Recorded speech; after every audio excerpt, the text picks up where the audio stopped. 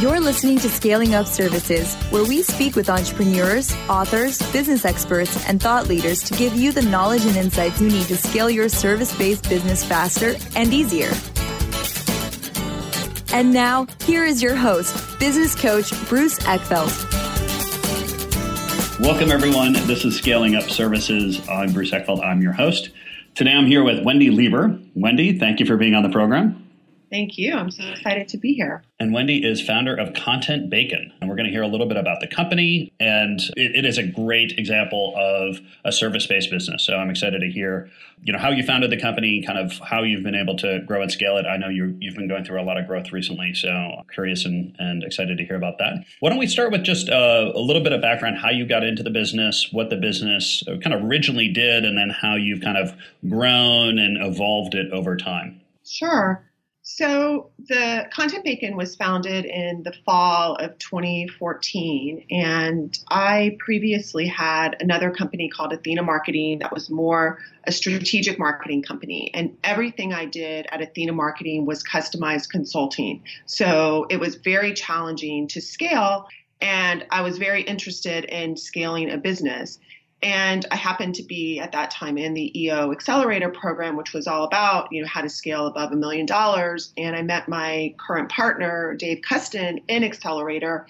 And we started just kind of collaborating on, he was more in the branding, brand identity side. And again, what I was doing was more strategy consulting. And we started kind of collaborating on what we might do together. And one thing I had noticed is that every company was challenged with how to create enough content to stay relevant in today's world, with all the social media that was, becoming more and more important, just keeping your website up to date. And so that's really how it was born, was, hey, why don't we deviate from what we're doing, take what we're seeing, and create a company that is just hyper-focused on content creation. So we created a subscription-based service where companies could sign up for, a package of content that might include a certain amount of blogs, a certain amount of social media, emails, and we wanted to make it really easy. We wanted to make it really affordable, but we also wanted to make sure it was high quality. So we invested a lot in our infrastructure and finding, good writers, good editors, and we like I said, we started in the fall, and here we are almost 4 years later, and we've grown exponentially. Yeah, that's great. So let me ask a little bit about that pivot, because I think it's a key kind of strategy. It's a key thing, and that I think a lot of service-based businesses run into, which is they've got a pretty good client base, and they have kind of a range of services that work with that client base. But as they go to scale, it becomes challenging. It's challenging to figure out how to grow the staff, how to grow the kind of capabilities. When you decided to focus on the content development, how did that conversation happen, or what did that look like? And did you look at sort of lots of different angles there? Was it, were there other ideas that you were grappling with, or was it kind of an epiphany aha for you? Yeah, so focus was definitely one of those things I had kept hearing about, but I wasn't doing. Yeah. Like, I really had it that saying yes to everything made me invaluable to my clients. And I got that. And when you're invaluable to your clients, you cannot scale. So you can't take a vacation either. Yeah. And that's, at one point, that was what I wanted. Yeah. I wanted to be invaluable to my clients. They would call me at 3:00 in the morning if they had an issue. And again, it's like, be careful what you wish for. So the aha moment was really understanding what held me back from having a scalable business, realizing it was me. And so one of the things I had started to do prior to officially launching Content Bacon is I had created these, content packages, if you will, for current clients, and was just kind of dabbling in them.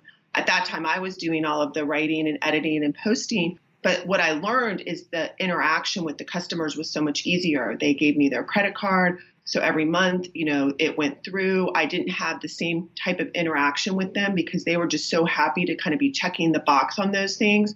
And so that was really the aha, is that I had something that required less of me, the customer facing side, and I had something that I could really start to identify the processes and systems that I was using, because that was the other key thing with Athena Marketing. I never knew how I did anything because I did it from scratch every time. So even if I wanted to scale, I didn't know how because I was just basing it on, me and what I knew and what the customer was dealing with. And it was all customized. And there was nothing that was, this is how we do this. This is how we do that. So that was the other key thing that held me back was I had no systems and processes. Yeah. I like the idea of kind of the experiment of figuring out how to take your current customers, find a product or service that you can kind of provide them, knowing that you can do it now, but it's something you could easily find other staff to do. But I think the trick there is to have the discipline to do it in a systematic way. So even if you could create a really great custom piece, the perfect article for them for this one thing. If it's not something you could produce repeatedly with other staff, then not do it because you really want to test that piece. I like that idea, and I think it's something a lot of people can try because they've got current customers, and a lot of times it's just figuring out what is the angle or what is the service I can provide for them that I could scale.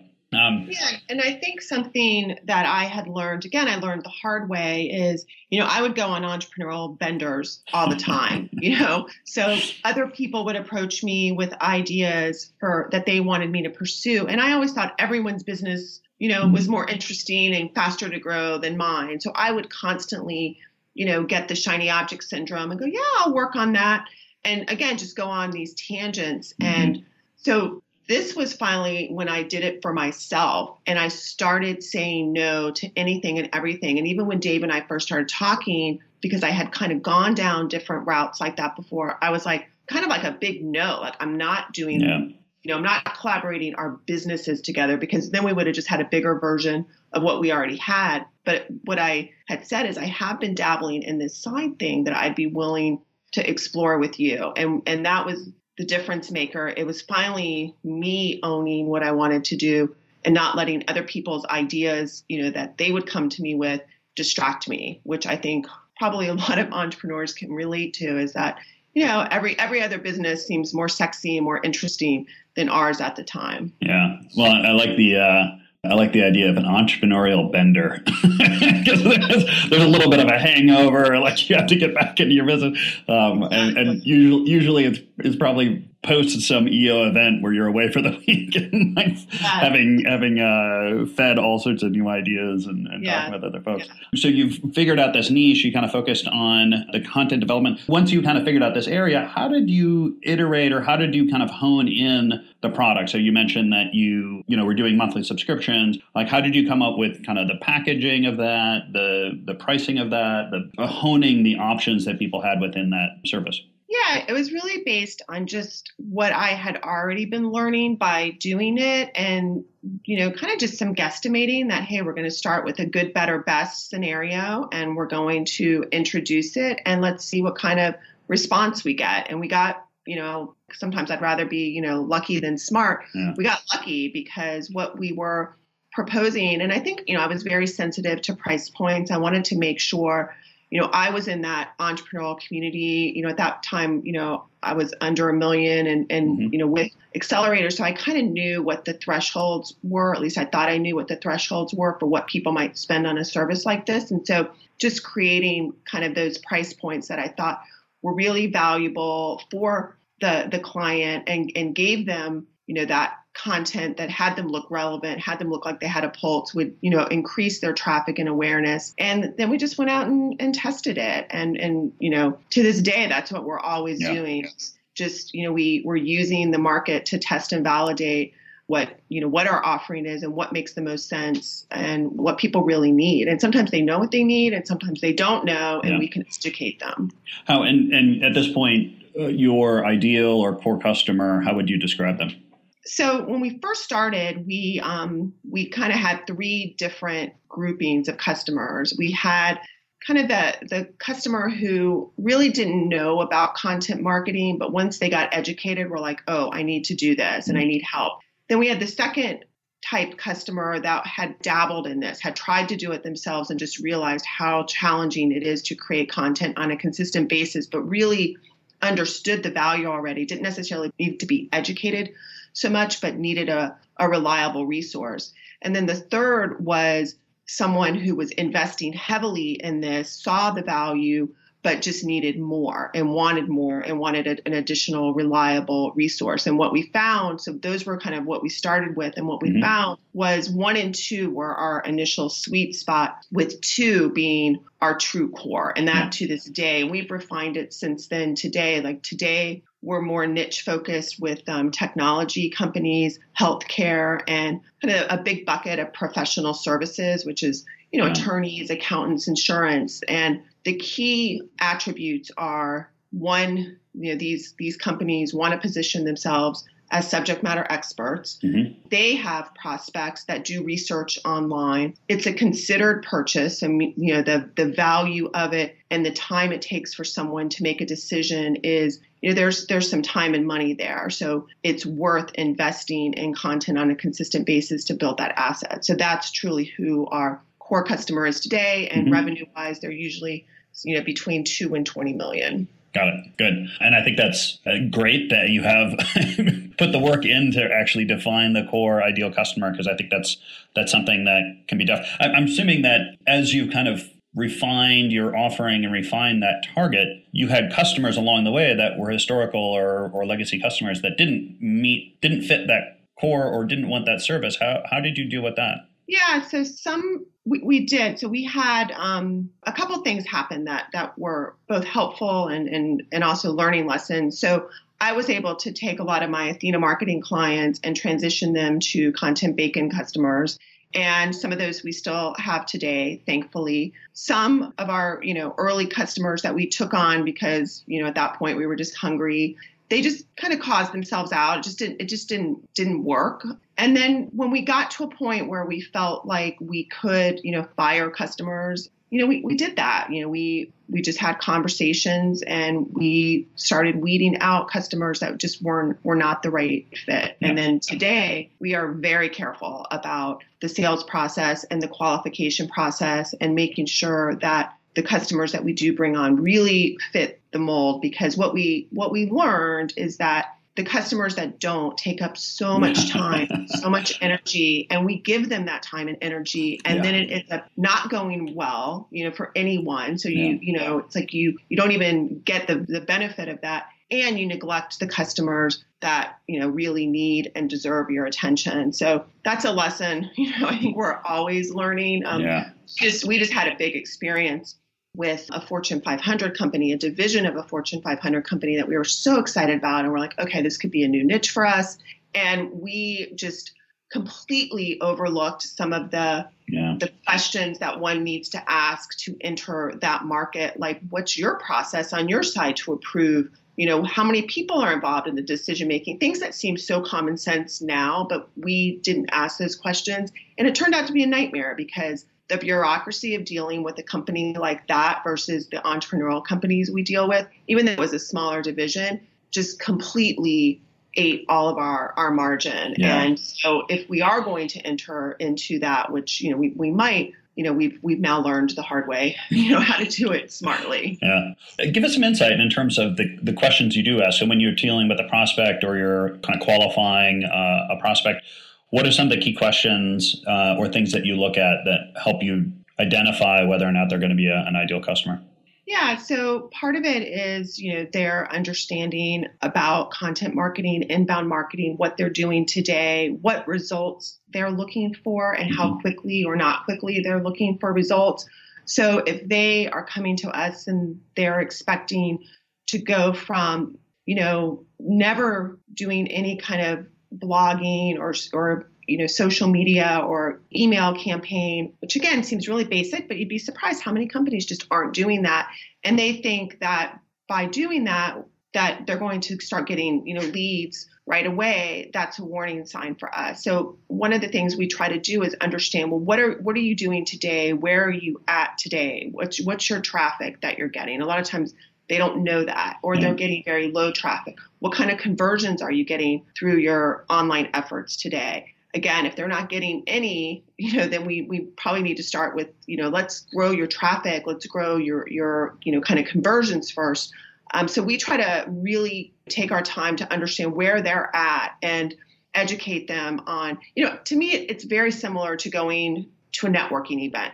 If you go to a networking event and you're looking to get customers at a networking event, you're probably going to repel everyone at that because of the way you're being, the way you're showing up. Wrong energy. Yeah. Versus if you go wanting to add value, wanting to get to know people, wanting to develop relationships, it's going to take longer, but it's going to be, more valuable for you. And it's really the same. If you're building an asset with this, and, our whole way of being as a company is we believe that being an educator, giving more than you get, is a way of being that if you take that on has tremendous benefits. And so we, try to look for companies that have that same willingness, that same way of being, because that's what wins today, not hard sell, quick turnarounds.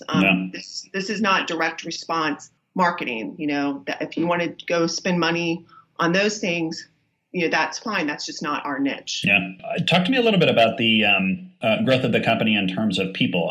So I think a lot of this ends up, as you begin to find this service niche and, kind of core customer, ideal customer, the flip also happens, which is you start to see what kind of cultural values or cultural traits you're really going to zero in on and what you need to build in terms of organization, which means you need to get more focused and more specific about the people that you bring on. What have you noticed over time in terms of ways in which you've identified who ends up really being a good fit at the company and who does not, and what have you put in place to try to increase your batting percentage on those things? Yeah. So this is, ongoing. I think for me, I went from being the doer in my business to having to really grow and develop myself as a leader, where I spend the majority of my time today in that mode, creating the culture, implementing the culture, reinforcing the culture, and the whole hiring. And so, I've really had to develop myself to do that successfully. And so the first thing is just understanding what your culture is. And again, because I came from that, EO accelerator, EO environment, I think that was one of the biggest things in this business, is that I was able to utilize so much of what I had learned and not done in my previous business in this business from the get-go. So creating those values, having a hiring process. So again, I used to hire just kind of based on gut feel and I hated it, because it was just so challenging. And so I found a process that at least gave us some early indicators. So, we, when we put out ads, we don't ask for resumes. We put our core values in the ads. And the first thing people have to do is, let us know why they think they would be a good fit, how they've exemplified those values. So that filters out, like 95% of the people, because most people don't follow directions, which, doesn't work for us. That's a key piece. And then we spend a lot of time in the hiring. And again, sometimes it's very challenging because sometimes we need people quick and you just want to, get a good gut feel and hire them, which always ends up badly. So, we spend a lot of time. We use the WHO process. What is that? Jeff Smart. Jeff Smart, yeah. Yeah. And so, we have an intro call that we have very specific questions we ask. We have a very long interview, whether it's, here in our office or via Zoom, that we tediously go through things. We're writing down things as they tell us, like who they reported to. So when we ask for references, we're not asking for them to give us references. We're saying, hey, can we talk to this person who you reported to? So all of that. And we've added in our own things because there are certain things you have to be able to do in this environment. If you're an editor or writer, you have to be able to edit or write. So we have different tests that we have people take. And we keep kind of adding to that. We do a lot of stuff in real time where we just kind of put people on the spot to see how they react. And the more we've put that into place, the better we're hiring. And again, if we can find people that are coachable and that have the right values, there's so much of what we do that we can teach versus if we find the people that have the experience and that seem like they'd be perfect, but they don't have our culture, they never fit. And we end up costing us so much more. So I can't say that I've got it nailed. It's definitely one of my biggest challenges in growing this business is growing the team and finding the right people. But, luckily I have some tools, I have some resources, I have some systems that make it a little bit easier. Yeah. And I think that's pretty common. Actually, I know Vern Harnish did a presentation up here in New Jersey a while ago and pulled the audience out of the 4 decisions, people strategy, execution, cash, which is the hard one.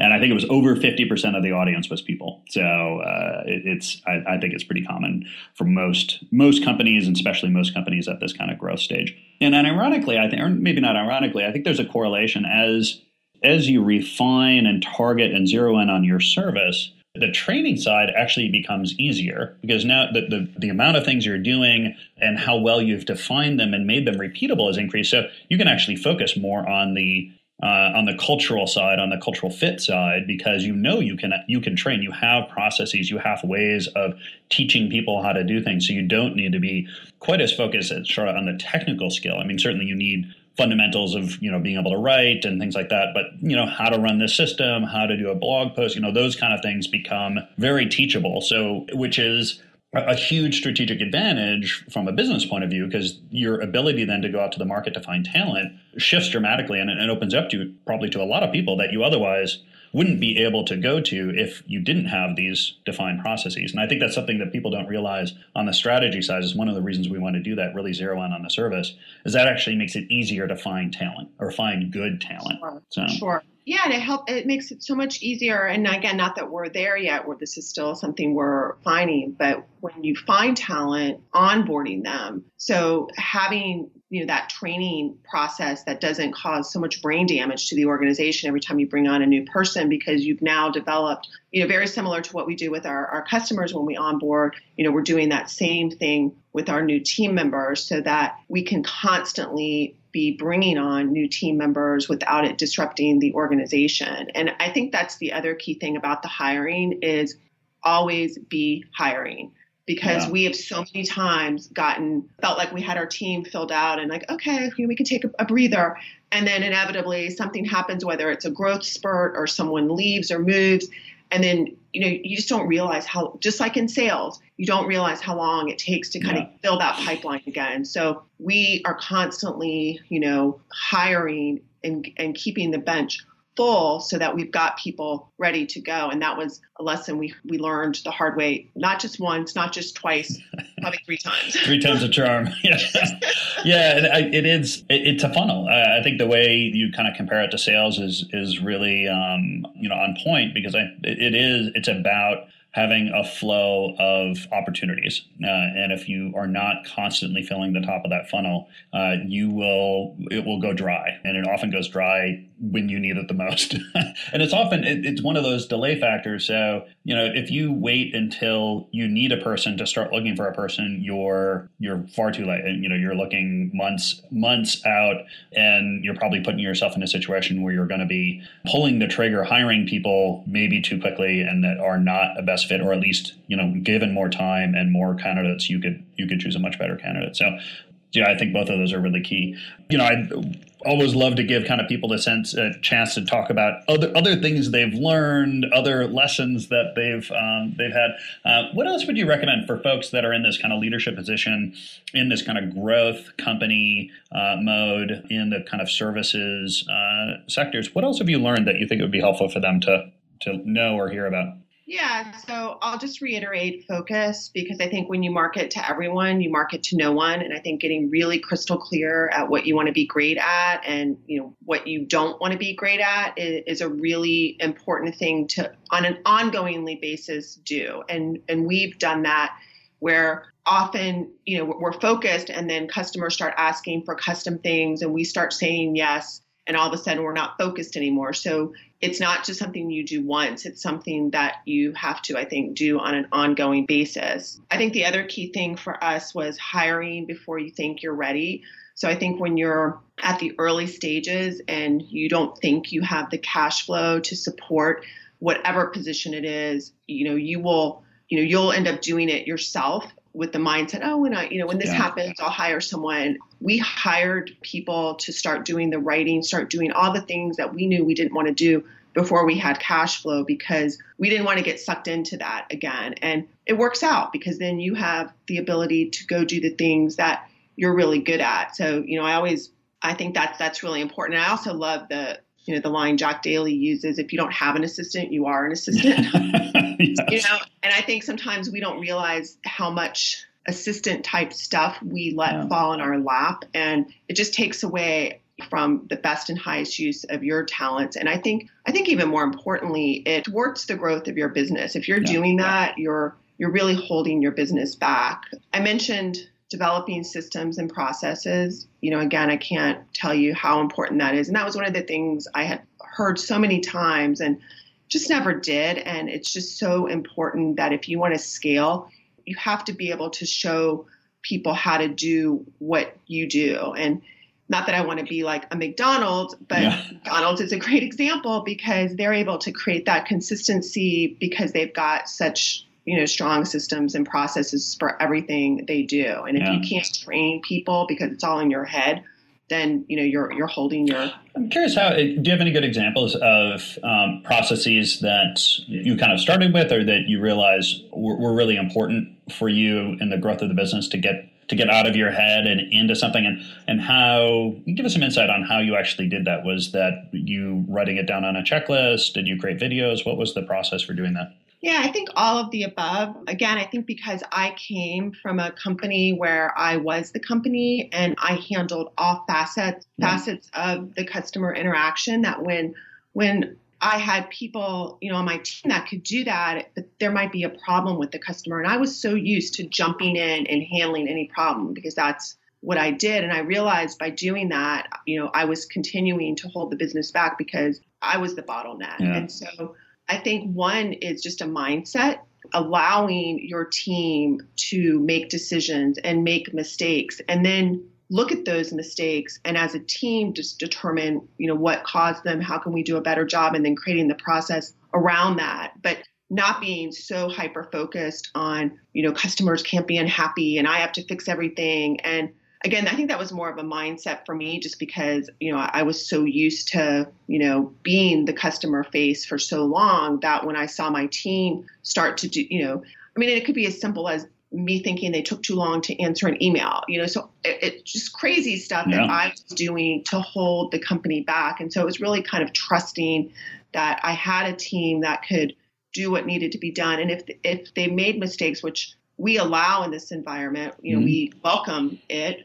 As long as we can talk about it, then we can solve anything. And so I think that for me was huge, and just letting them, input. Like today, it's so great because if we say yes to a customer on something that's outside of, kind of our menu, our team fights back, and it's so great because they're protecting, they're protecting us, they're protecting the business, they're protecting the processes. And initially that was a little hard for me because again, I was so used to doing what I wanted. So I think if you're trying to create a company that can scale, I'm doing everything I can so this business runs without me and that, it doesn't need me. And I think just that mindset alone helps you identify what things get in the way. Yeah. And I think it can be a really hard one for a lot of entrepreneurs. And it has to do with kind of, sometimes it's kind of ego, but I think it's really about value. Entrepreneurs, they want to solve problems. They want to serve customers. They want to engage in problems. And so it's tough to kind of realize that if you want to scale the business, if you really want to see growth, you have to step out of that kind of being the critical person in the business and, essentially creating a business that at some level doesn't need you for day-to-day operations anymore. But that can be tough if you haven't, kind of switch that mindset and understand that's ultimately going to be powerful for you. So we're going to hit time here in a second. Wendy, I would love to give you a chance to, if people want to learn more about you, about Content Bacon, what's the best way to contact you and find out more information? Yeah, so definitely you can email me, Wendy, Wendy, @contentbacon.com. I love conversations about entrepreneurship. I love helping companies with their, content journey. So, feel free to reach out to me, about anything and everything. Our website has a ton of information, social media, but I'd love to hear from you and, help however I can support you on this journey. That's great. Thank you, Wendy. I'll make sure for everyone listening that those links are in the show notes so they can click and learn more about Content Bacon and contact you. Wendy, this was a pleasure. Thank you so much for being on. Thank you. Have a great day, Bruce. Thanks. Bye. You've been listening to Scaling Up Services with business coach Bruce Eckfeldt. To find a full list of podcast episodes, download the tools and worksheets, and access other great content, visit the website at scalingupservices.com. And don't forget to sign up for the free newsletter at scalingupservices.com/newsletter.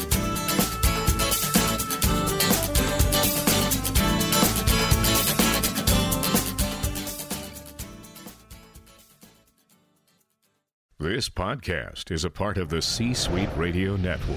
For more top business podcasts, visit c-suiteradio.com.